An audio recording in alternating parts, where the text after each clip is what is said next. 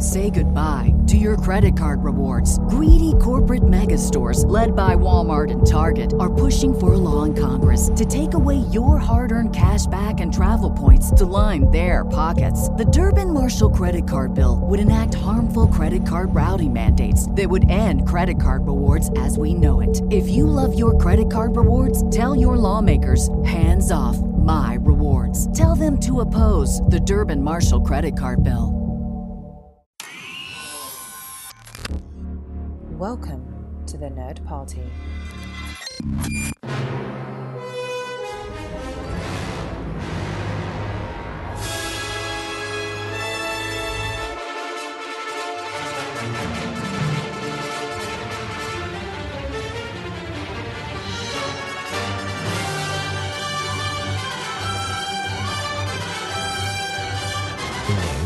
Welcome to episode 66. I am just one of your hosts, Evil Sith Master Jedi. No, wait, those are the enemy. I can't even do this. I can't do it. My name's Matt Rushing, and with me, the better half, John Mills. Not hardly. I think that demonstrates maybe you're the better half because you can't even pull off evil as a joke. That's so. I guess so. For me, I can slide into it very easily and say, execute episode 66. Oh, man, I'm so... Yeah. Gosh, John, what a great day to be recording with you. It is actually the birthday of Star Wars A New Hope, 40 years today. Crazy. Really sort of the baptismal day, because when the final print was locked is really the birthday, right? Because, they would have had to lock the film a couple of weeks beforehand and get it shipped out to theaters. Because, it's the pre-digital Thank you, Mike era. Schindler. I can't help it. He rubbed off on me. I can't help it. Anyway, so what's great about today, John, is that we are going to have a fantastic interview with, I think, one of the newest members of the Star Wars family, the Freemaker Adventures. We're going to have the wonderful Bill Motz and Bob Roth on, the executive producers of the Freemaker Adventures, to talk about the show. And so we don't want to spend too much time here. We just kind of want to remind you of a couple things. Make sure, if you want to connect with us, we got a bunch of ways to do that. We're on Twitter at Join Nerd Party, and as well for the show at The Jedi Masters. We can find us all over the place, any podcatcher, but the best place to go is Apple Podcasts. Give us a star rating and a review while you're there. Hit the subscribe button while you're in there, too. And like I said, we are on every podcatcher, so you can find Aggressive Negotiations everywhere.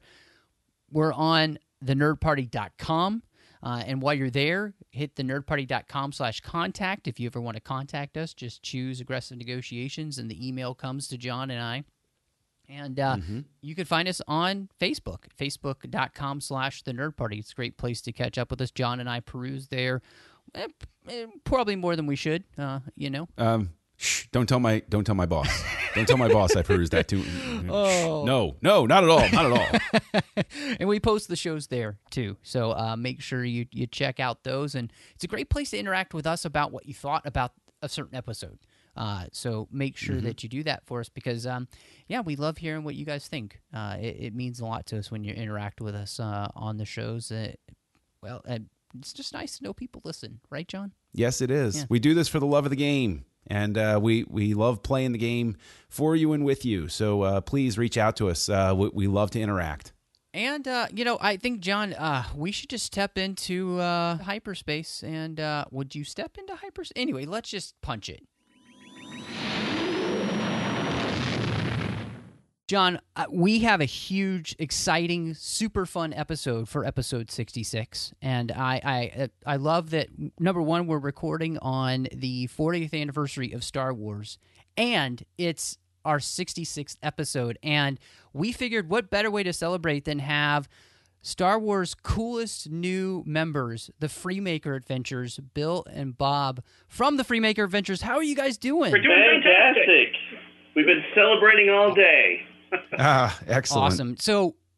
So what's been the most fun thing you've done all day, Star Wars related, other than the Freemaker Adventures that you work on? Well, I mean, hard to top that. That's true. The day job is a celebration of Star Wars every day. So So there's that. We went over to the Disney studio just to see what was going on over there. They had a few small little giveaways at their studio store. We stopped by the Lucasfilm offices. Unfortunately, all our friends were in meetings when we got there. So we snapped a selfie of ourselves by the sign. Yeah. So kept it low key, but we've been looking at. There's this fantastic video of somebody brought a tape recorder into A New Hope. A reel-to-reel audio recorder. What? Way back in 1977. You can find this on YouTube. It's Star Wars Audience Reaction 1977. And it's just like the last 3 minutes of the movie. So it's Luke going down the trench and then Han coming to save him. And you hear the audience just erupt. And it's as close as I can come to that night 40 years ago when I first saw Star Wars. Yeah, it's fun. So they've synced it up beautifully to the footage, and so you gives you a little reminder of what it was like to actually see that for the very first time. It makes me puts a lump in my throat every time I watch that video. Yeah. That's absolutely phenomenal because it reminds me of the beginning of the Freemaker Adventures where Darth Vader's being reminded of his, not so great performance at the Death Star. Yeah. Yes. He was doing fine right there until the end. He stumbled at the finish line. Yeah. Well, something that I'd love for you guys to talk about is just the inspiration for the Freemaker Adventures, specifically too when it takes place, and the three main characters that you have that make up the Freemaker family. Wow, okay. Well, here comes a long answer. Buckle up, listeners. Yeah. So, that's the best kind. We'd heard about this, what was it? It was 2014. 2014. Right? We'd heard that Lego and Lucasfilm were looking to make, and Disney were looking to make a new Lego Star Wars series. But that's all we knew. That's all we knew about it. So that we desperately wanted to be a part of it. Yeah. So we began pestering everybody we knew at Disney. Get us in. We are the people to do this show. Don't make the mistake of hiring somebody else. And that's all we knew. All we knew was Lego, Star Wars. That's it. So we ran into a friend of ours who works at Disney. We knew he was the point person for Disney. We ran into him at Comic-Con in a terrible party full of warm beer and sweaty bodies. It was one of those industry parties that's just a little too many people. It was in a basement, and there were like 200 people crammed in the space where maybe 50 would have comfortably fit. And it was loud. So we were like, let's just loop the room and leave. We'll just, another friend of ours was hosting the party, so we're like, we'll just show our faces to say we were here. Then we're going to go grab dinner. And, when you go to Comic-Con, you want to talk about all the freaky things you saw that day. So we were going to just, do that. So we looped, and then we saw our friend from Disney there, and we're like, oh, we've been pestering him, and he'd been sort of putting us off. And so he sort of gestured over to us, come over here, let me tell you about it. And he sort of shouted in my ear. And I was staying right next to Bob. I couldn't understand a word because it was music thumping and people, and I was like, oh, I'm just going to have to get the brief on this later. So he shouted in my ear, Lego, Star Wars needs to encompass the entire saga, new characters, that's all we got. And I sort of sat there with my head spinning going, well, that's a lot. That's a lot. That's a lot of holes to fill in. That's not much to go on. So we went to, we got out of that sweaty, horrible bar, and we were going to, go find dinner somewhere. So we walked 3 blocks to this restaurant that we had seen earlier. And as we're about to, walk in, Bob says, I know what the show is.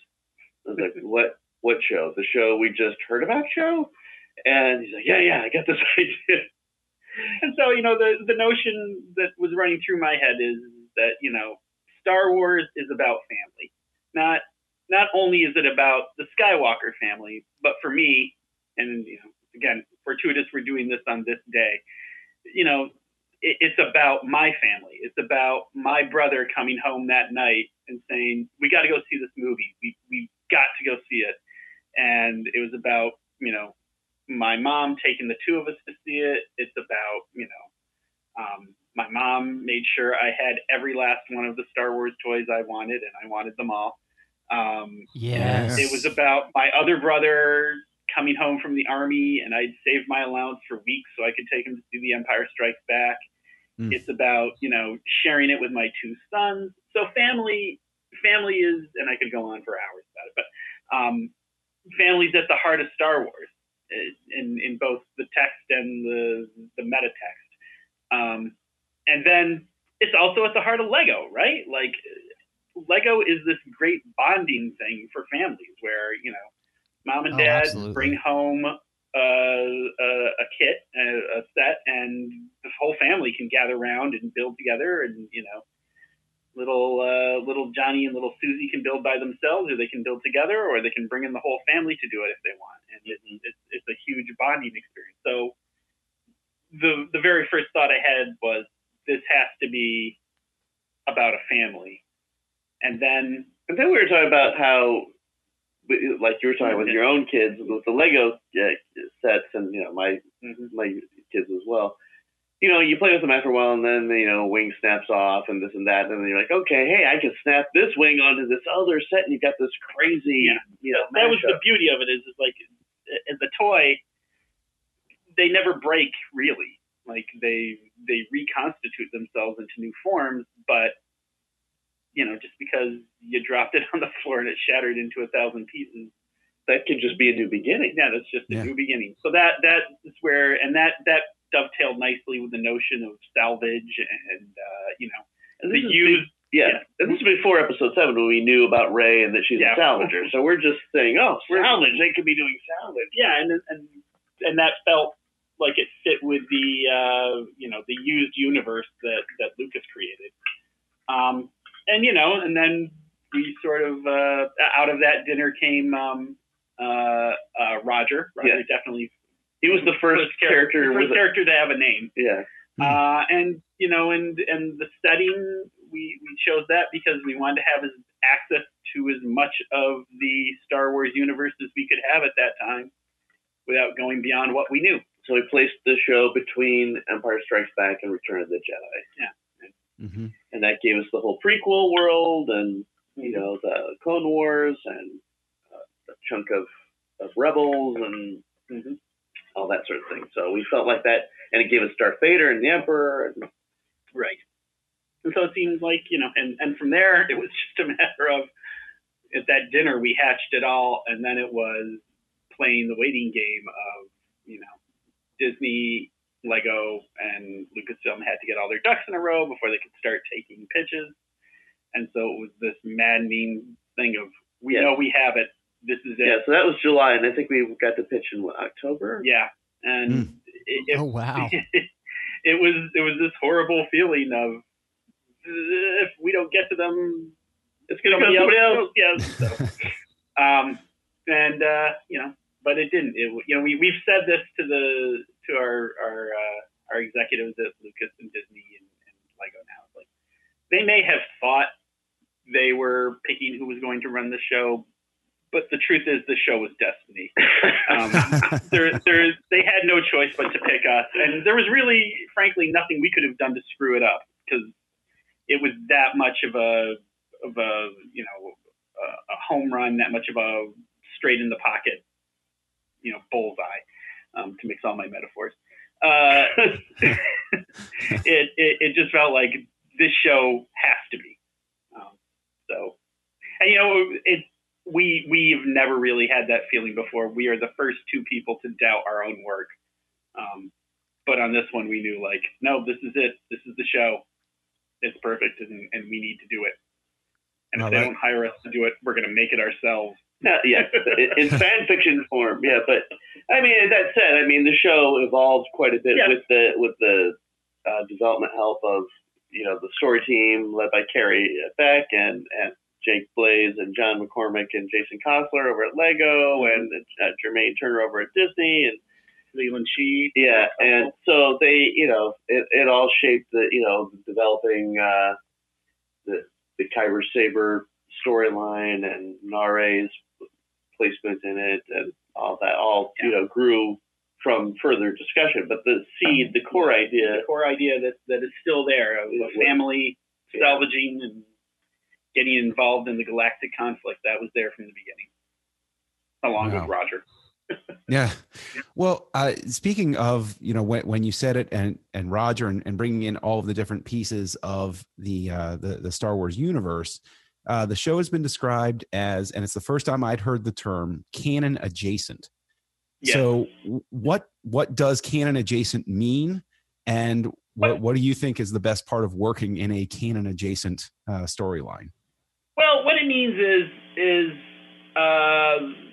the events you see in this show are not going to be referenced somewhere else. Okay, so the events and sadly the characters themselves, they're not going to show up on Rebels or other things. That said, they have to fit in neatly with the canon that exists. So we can't show you anything that couldn't have happened.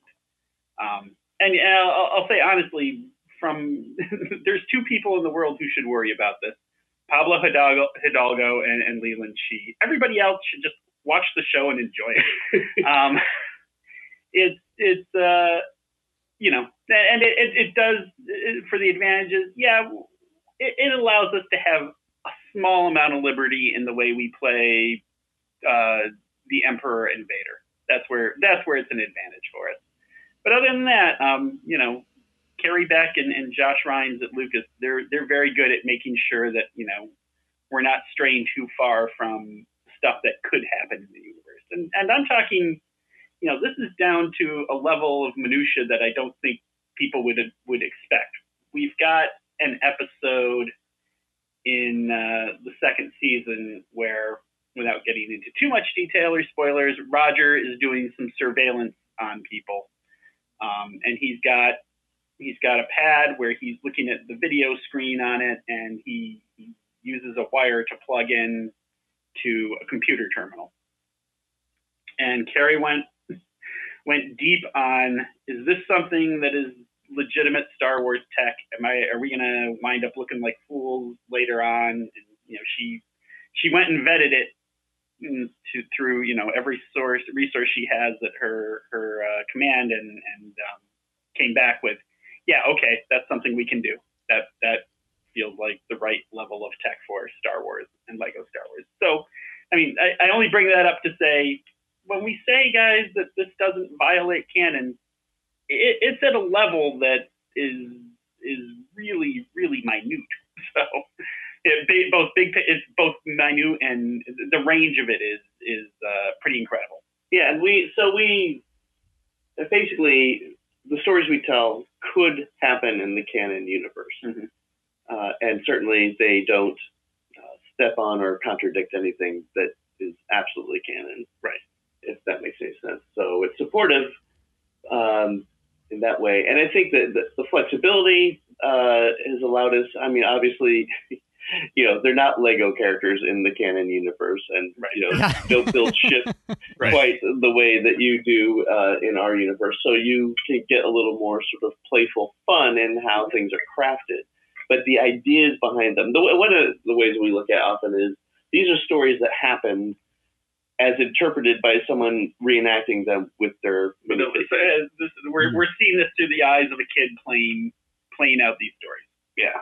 So if that makes any sense at all. I think the thing that I love so much about this show is that, obviously we're all huge Star Wars geeks, and I can tell that you guys know Star Wars inside and out from all of the Easter eggs that are in there. But the best part about this show is that as a fan, I'm just enjoying it and soaking it up, and I don't really care as I watch it whether it's canon or not, because it's too much fun for me to care. That is exactly the reaction we wish everybody would have, because again, Pablo and Leland should worry about this. The rest of us should just go along and enjoy the ride. Absolutely. We've made a good Star Wars show, and I feel like some people are denying themselves the experience by going, well, it's not going to show up in episode 8. Well, okay. Do you want to deny yourself the fun, though? Yeah. Right. Yeah, it's seriously, Star Wars fans, totally just your loss if you're doing that, because I don't know of a funnier, more enjoyable, like 22 minutes of your time that happens to be around Star Wars that you could have ever. I mean, this is the stuff you need to be watching. And speaking of just how, I mean, let's get into it, because Star Wars fans, this is how great these guys are. There are so many Easter eggs in this show from every part of Star Wars. Yeah. Even the like legends minutia that you thought was forgotten. No, these guys are bringing it back. No, I'm dying to get a reference to Hoojibs in here. Oh my gosh, you make me the happiest person in the world. Oh my gosh, I miss you so much. I really do. I still have my old Star Wars comics collection from the old Marvel comics days. Me too. Oh my gosh. And yeah, I mean, I'll tell you, I know this stuff backwards and forwards. I'm not a poser. And yeah, I mean, it's just a joy when we find a moment where we can bring in something. You know, and it is fun having Leland be a part of that. You know, right. we start. Hey, Leland, do you have an idea for, you know, we need a planet or a place or a ship or something? And he just, you know, finds like, oh, we could use this that was in the expanding universe and this here and that kind of thing. I mean, even the wheel, you know, the idea of the wheel came from the Marvel comics. So, yeah, that's the old Carmine Infantino days. See the inspiration, right? So. Do y'all have any like favorite Easter eggs that have just been the ones that you're like, oh, I can't wait to put this one in? Oh boy, that's a good question. I'm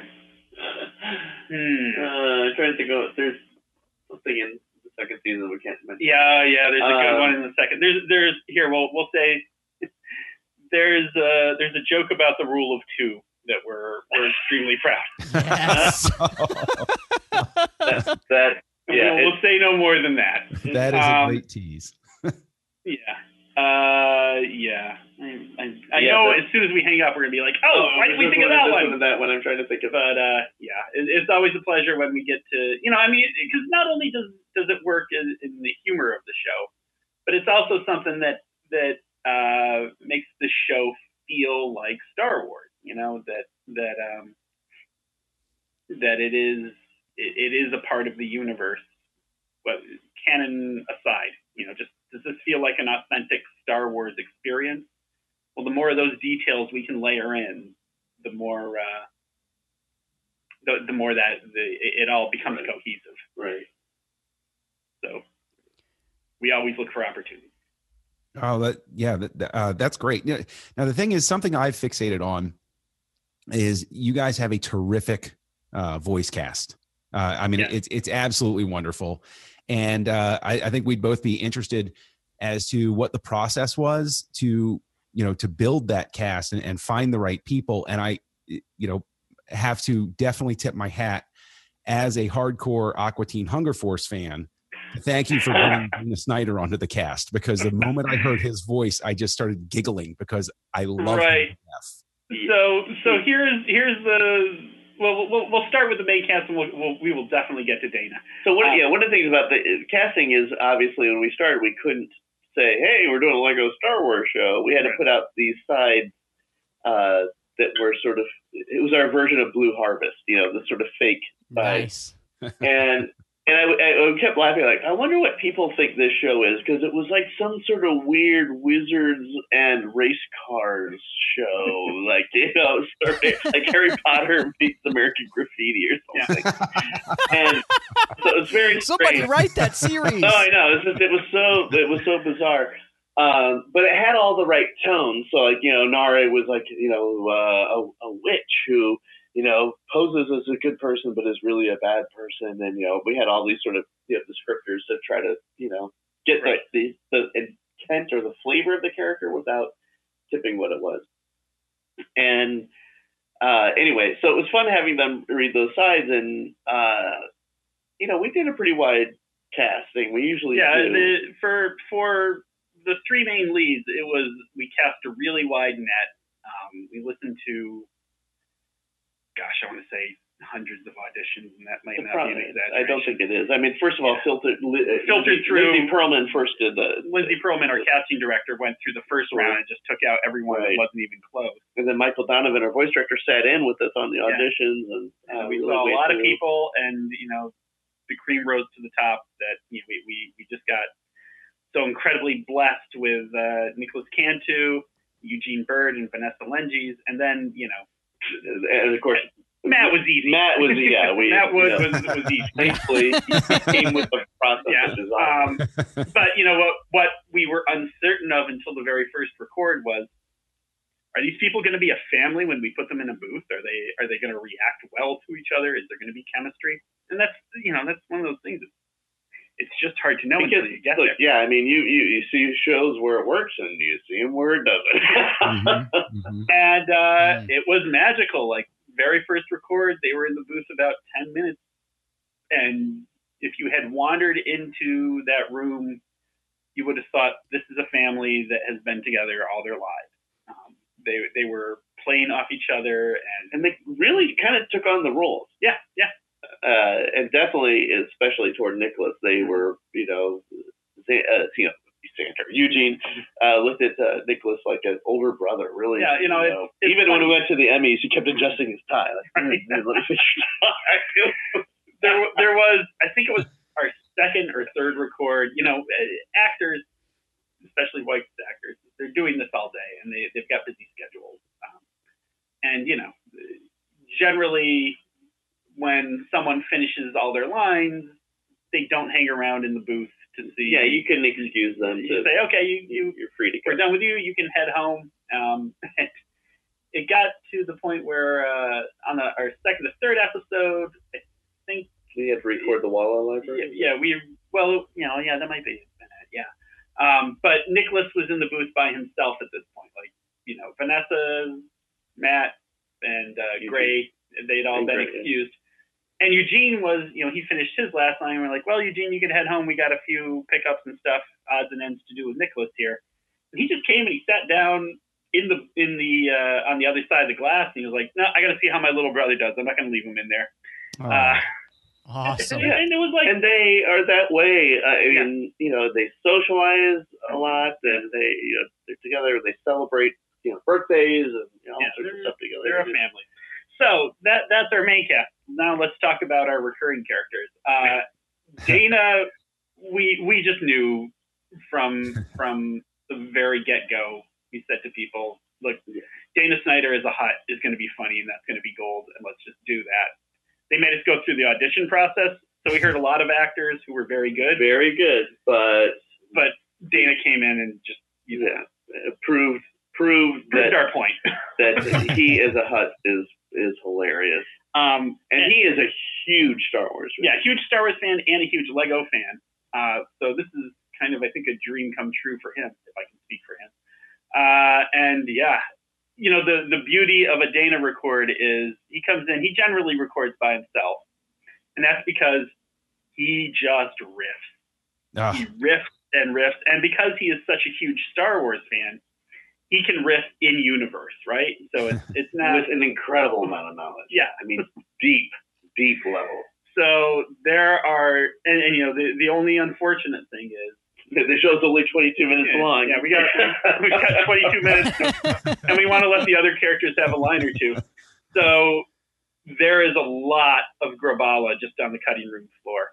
That is just so funny. Now I'll say the other actor who came anywhere near landing the role of Grabala was Richard Kind, who was another actor we knew that we wanted. We wanted Richard. Yeah. His Grabala was very good, but Dana edged him. But we knew, we can't just not have Richard be a part of the show.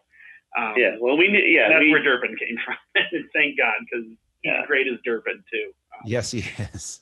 Yeah, and then Thomas Lennon and Tom Lennon and Whit Cooper. Oh my gosh! Oh yeah. That's like one of my favorite characters of all time in Star Wars now. He's hysterical. We're in love with Tom and everything he brings to the character. He makes him so loathsome. Yeah, we kind of modeled. In our minds, he was Space James Spader. That's basically what we had in mind from the 80s comedy. Oh, his best moment is at the Palpatine Museum. When he gets in front of the line and he's like, I would like the super duper wonderful awesome deluxe version, and if there's something better, I'd like that. It's just, oh my goodness, he cracks me up. And that also just a brilliant improviser. Yeah. One episode specifically that I wanted to talk to you guys about, because this is my favorite episode of the series so far, and it's when they go to Zoe. And that episode seemed to have a very meta message. Yes. About the way in which fans have interacted with George Lucas, the maker. Yeah. That was something that was just kind of a little bit of kismet. The design for Jack, we've got to tip our hat here to Michael Price, who wrote and produced all the Yoda Chronicles and Droid Tales and all the stuff that came before our time on Lego Star Wars. He's a good friend of ours. And he's a good friend, and he's been very supportive of it. Jack was in from his time. So we can't take credit for Jack looking a lot like George. But as we were, going through that script and the animatic, we were starting to get the hints of, there's a little bit of, this isn't lost on us. This is kind of, so we didn't set out to make a sort of a George story, right. But we kind of realized there's a accidental metaphor maybe in this, and it certainly fits, and we're happy to have it fit. I when I saw that happened on the show, I was just so. I mean, I didn't know I could be more in love with the show at that point, but it spoke to me on such a level because I absolutely love George. Yeah. And well, I'll stay here. On the 40th anniversary of the debut of Star Wars, George Lucas changed my life, and for the better. I mean, he without knowing me or being aware of me, he changed my life and gave me direction. I walked into the movie theater, the State Theater in Ithaca, New York, a 7-year-old kid who, liked a good movie, but didn't really have any aspirations to be a part of this business. And I walked out of there, again, I was only 7, so I didn't, wasn't able to put it into the words, but I knew that when I left, I wanted to give other people the feeling I had that night. That bubbling joy. And you can draw a straight line from that moment to me sitting here right now today making this show. So I owe everything to George Lucas. And I have no patience for the people who say, George ruined my childhood. Well, George gave you your childhood, you selfish rat. Yeah, I mean, it was nice at Celebration this year when George came out for the 40th panel, which was just, crazy amazing. And when he sort of kindly reminded the audience that, I made this for kids, essentially. But I think what's brilliant about it, like all the great mythology, it works for kids, and it also works on a much deeper level. And I think that's why it has the resonance that it has, and that's why it's here 40 years later. Yeah. And I mean, one of the things I loved about that movie was my mom loved it as much as me and my brother did. Yeah. Well, and I walked out of the theater. I was 12 when it came out. It's the opening weekend, same as Bob with a bunch of my friends, and came out of there saying, "I want to tell stories like that. That's the kind of filmmaker that was fun. Let's do that again." And I think that's the, if anything, I feel like what we tried to say about with the maker of Zoe a little bit was just there is a joy in the building. Yeah, that's why they build those sort of speeders and speeder bikes and zip away and have a little, that's kind of just, don't forget the fun. Yeah. Mm-hmm. And also, we spent a lot of time, and I think it comes to the fore in that episode of what does the light side and the dark side mean in a Lego Star Wars universe? That, there's a line in our Bible that no one will ever read, but I'll blurt it out right here, that, the dark side is all about tearing down. It's even in their names, they're Star Destroyers and Death Stars. Those are the tools of the dark side. And the light side in the Star Wars, a Lego Star Wars universe, it builds, it creates. And Jack became the instrument for, not making that just subtext, but actual text in our series. So, and as he is, sinking down into the swirl and seemingly destroyed, spoilers for those who haven't seen that episode, his last words to Rowan are, be a builder. And I think for us, that was something we wanted to sort of say to the audience of, you can contribute, build, make the world a better place, contribute. Yeah. It's easy to tear down. Yeah, but make something that matters. That's the harder thing, but that's the better thing. Yeah. Absolutely.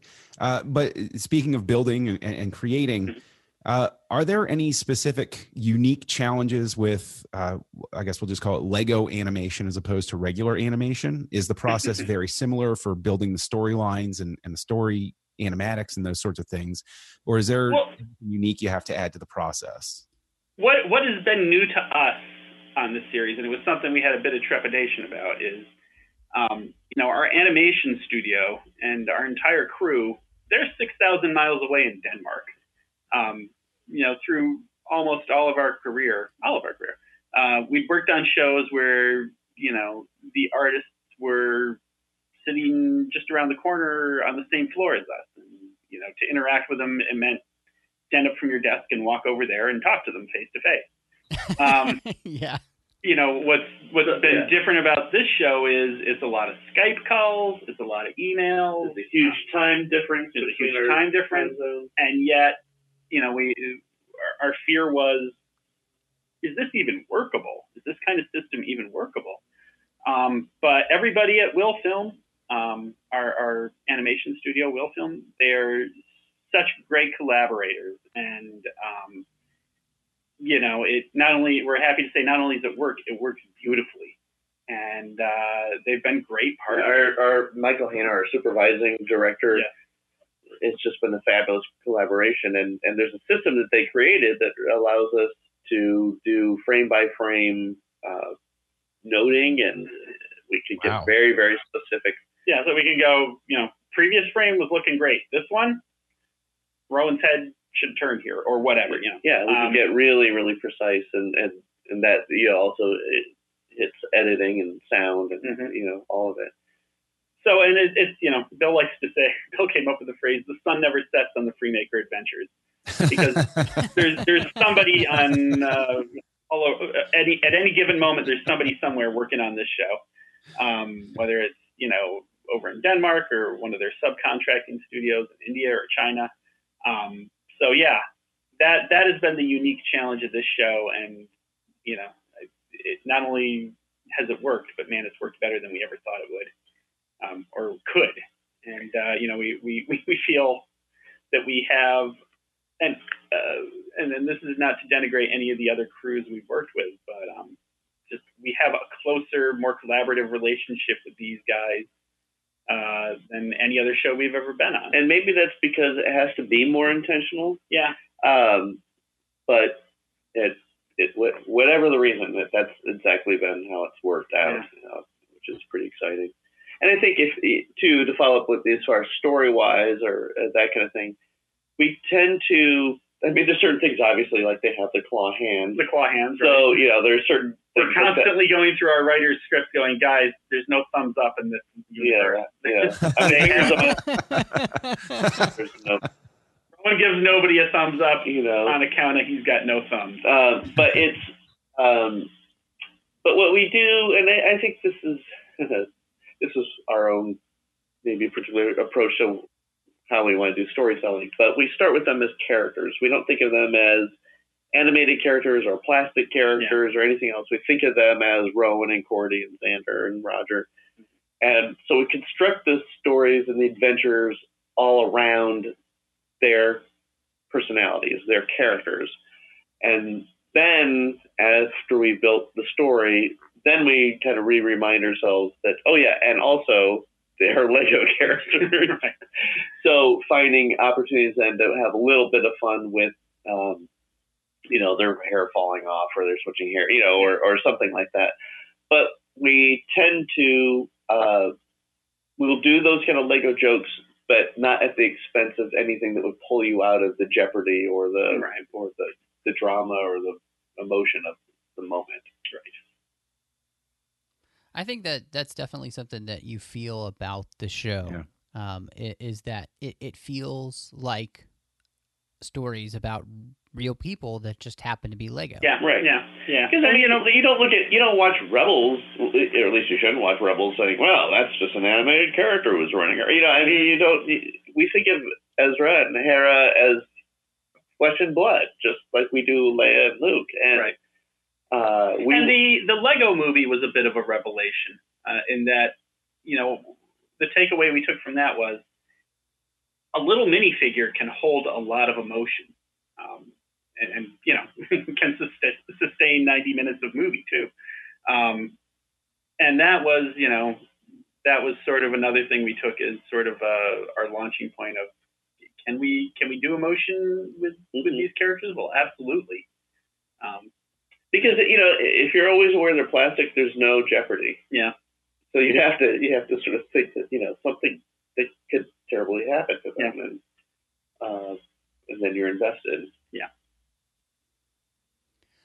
One of the things that I got the opportunity to do was to be at Star Wars Celebration and at the season 2 panel that y'all did, which was phenomenal. I mean, the artwork you showed us, the episode you showed us, just everything about it was so much fun. And tease the audience here with maybe some tidbits of what's going to be coming for season 2. All right, I have this answer pre-prepared. I meant to say this on stage in Orlando, and I forgot to say it. We have an actor appearing in season 2 in the same role he played in The Empire Strikes Back. And he's front and center for an entire episode. And this actor does not play this role all that often, and he's great in it, and I can't wait for the audience to see it. I have no idea what he's talking about. No, just kidding. I'm so intrigued. Yeah. Wow. How's that for a tease? Obviously, awesome. We are picking up in season 2 pretty much moments after we left off season 1. Yeah. They are finding a new home with the Rebel Alliance. They're finding what their purposes are. Mm-hmm. There is new villain. MOC, who you got a taste of in that first episode, is our big heavy for the season, and he is voiced by James Urbaniak from the Venture Brothers, and he is super creepy. Oh my gosh, I gotta tell you, there's been a couple times where Bob and I turned to each other and said, "Did we go too far? Are we going to give kids nightmares?" And then we kind of go like, "Yeah, we're going to give kids nightmares."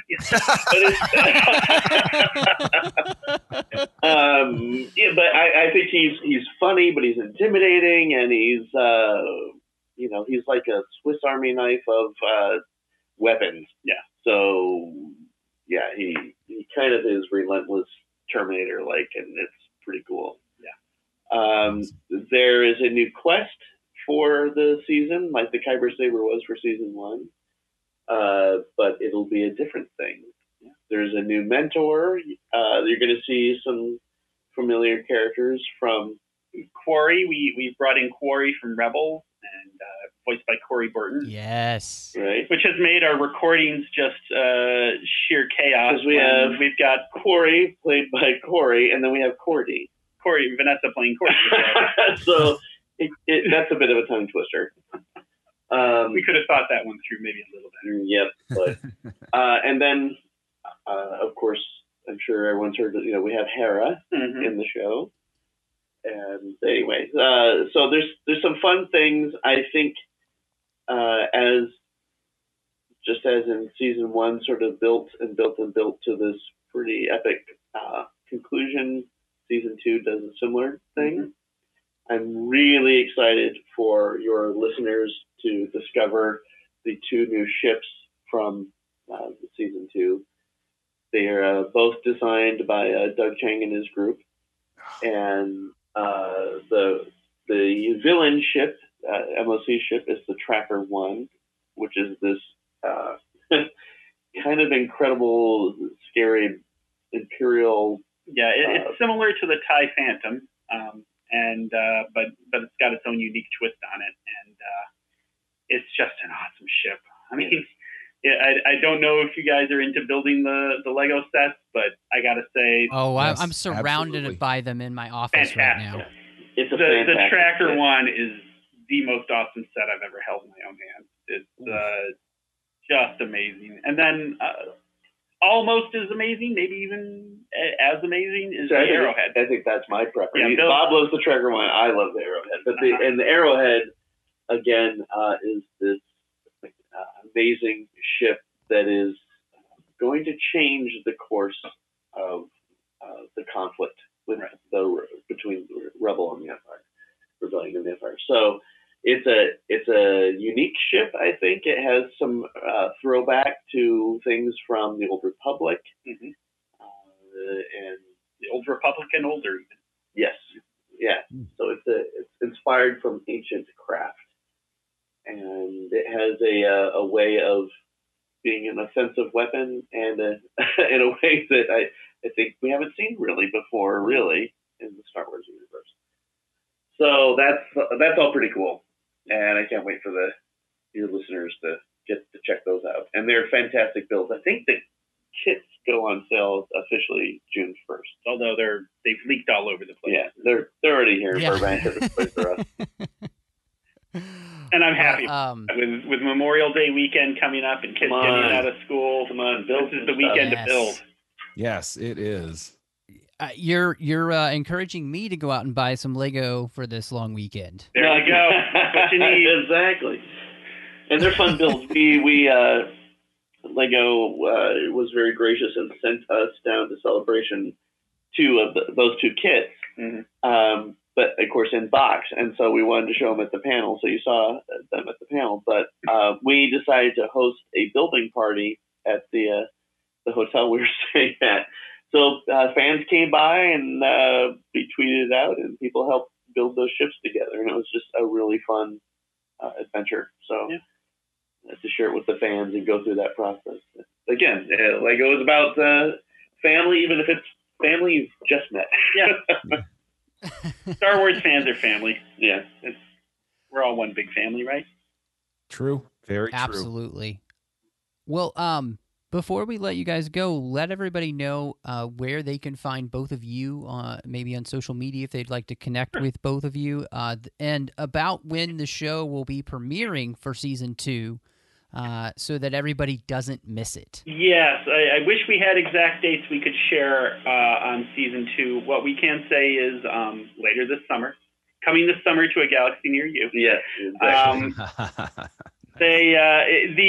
We did 5 shorts that sort of bridge the 2 seasons, and those are available on YouTube, and the Disney XD app. Just search for Freemaker Adventures. Home 1 is the first episode. So just search for Freemaker Adventures Home 1, and that should lead you to all 5 shorts. They're on Lego's channel and Disney XD's channel, and then again the Disney XD app as well. What was it? Oh, where to find us online? I favor Twitter, so I'm at Automatic Gravy. Bill is. I'm at Inevitably Bill.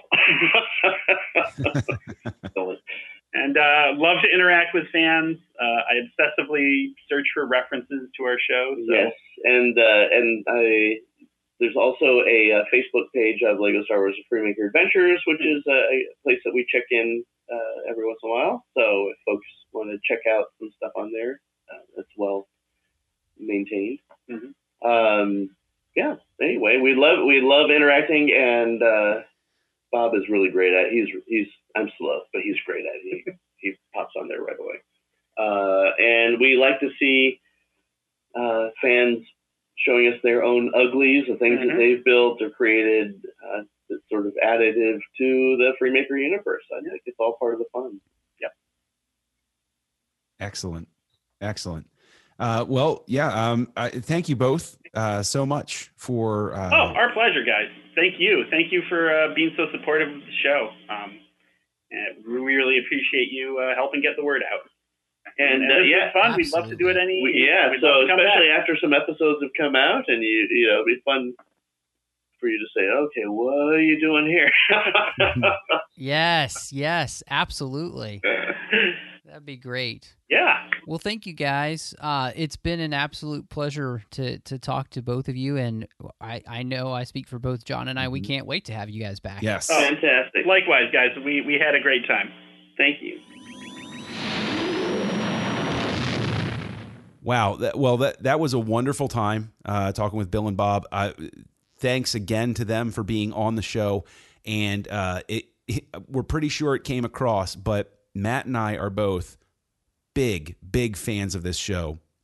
Lego Star Wars Freemaker Adventures. It is legitimately a can't miss.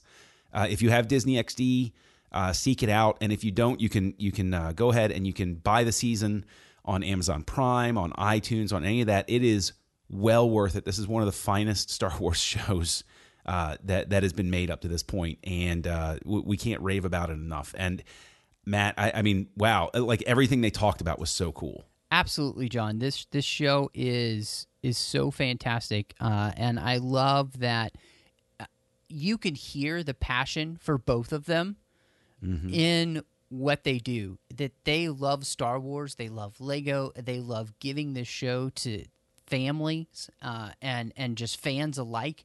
And I have to say too, John, if you've never seen the Freemaker Adventures, right now the Lego YouTube channel has every single episode for free.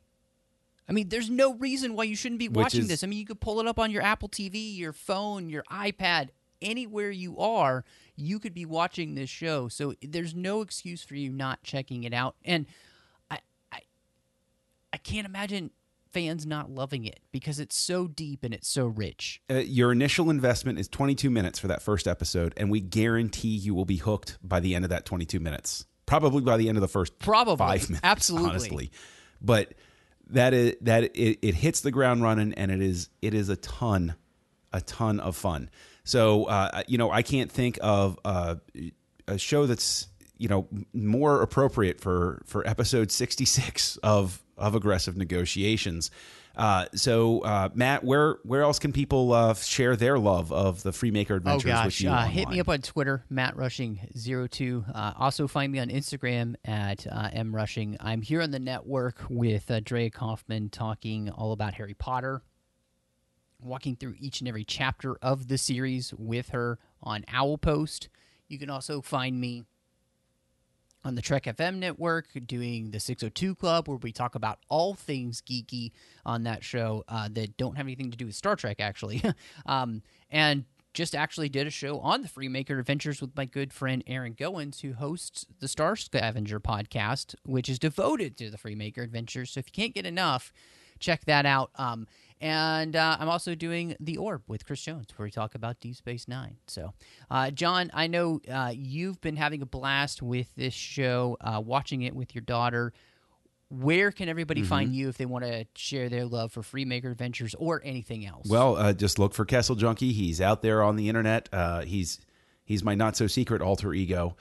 You can also find me right here on the network co-hosting Great Shot Kid with Mike Schindler, which is Star Wars inspired, but we really look at the influences of the Star Wars galaxy. The things that helped shape the creators and how they put it all together. You can also find me co-hosting over on Trek.fm with Mike Schindler, a show called Stage 9, which does that same thing, but for Star Trek creators. And you can find me co-hosting Words with Nerds with my pal Craig, which is freeform and a little bit insane. So if you like those two things, check me out there as well. But all that being said, Matt, I think there's only one thing left to say. I think it's time to close negotiations. Negotiations are closed.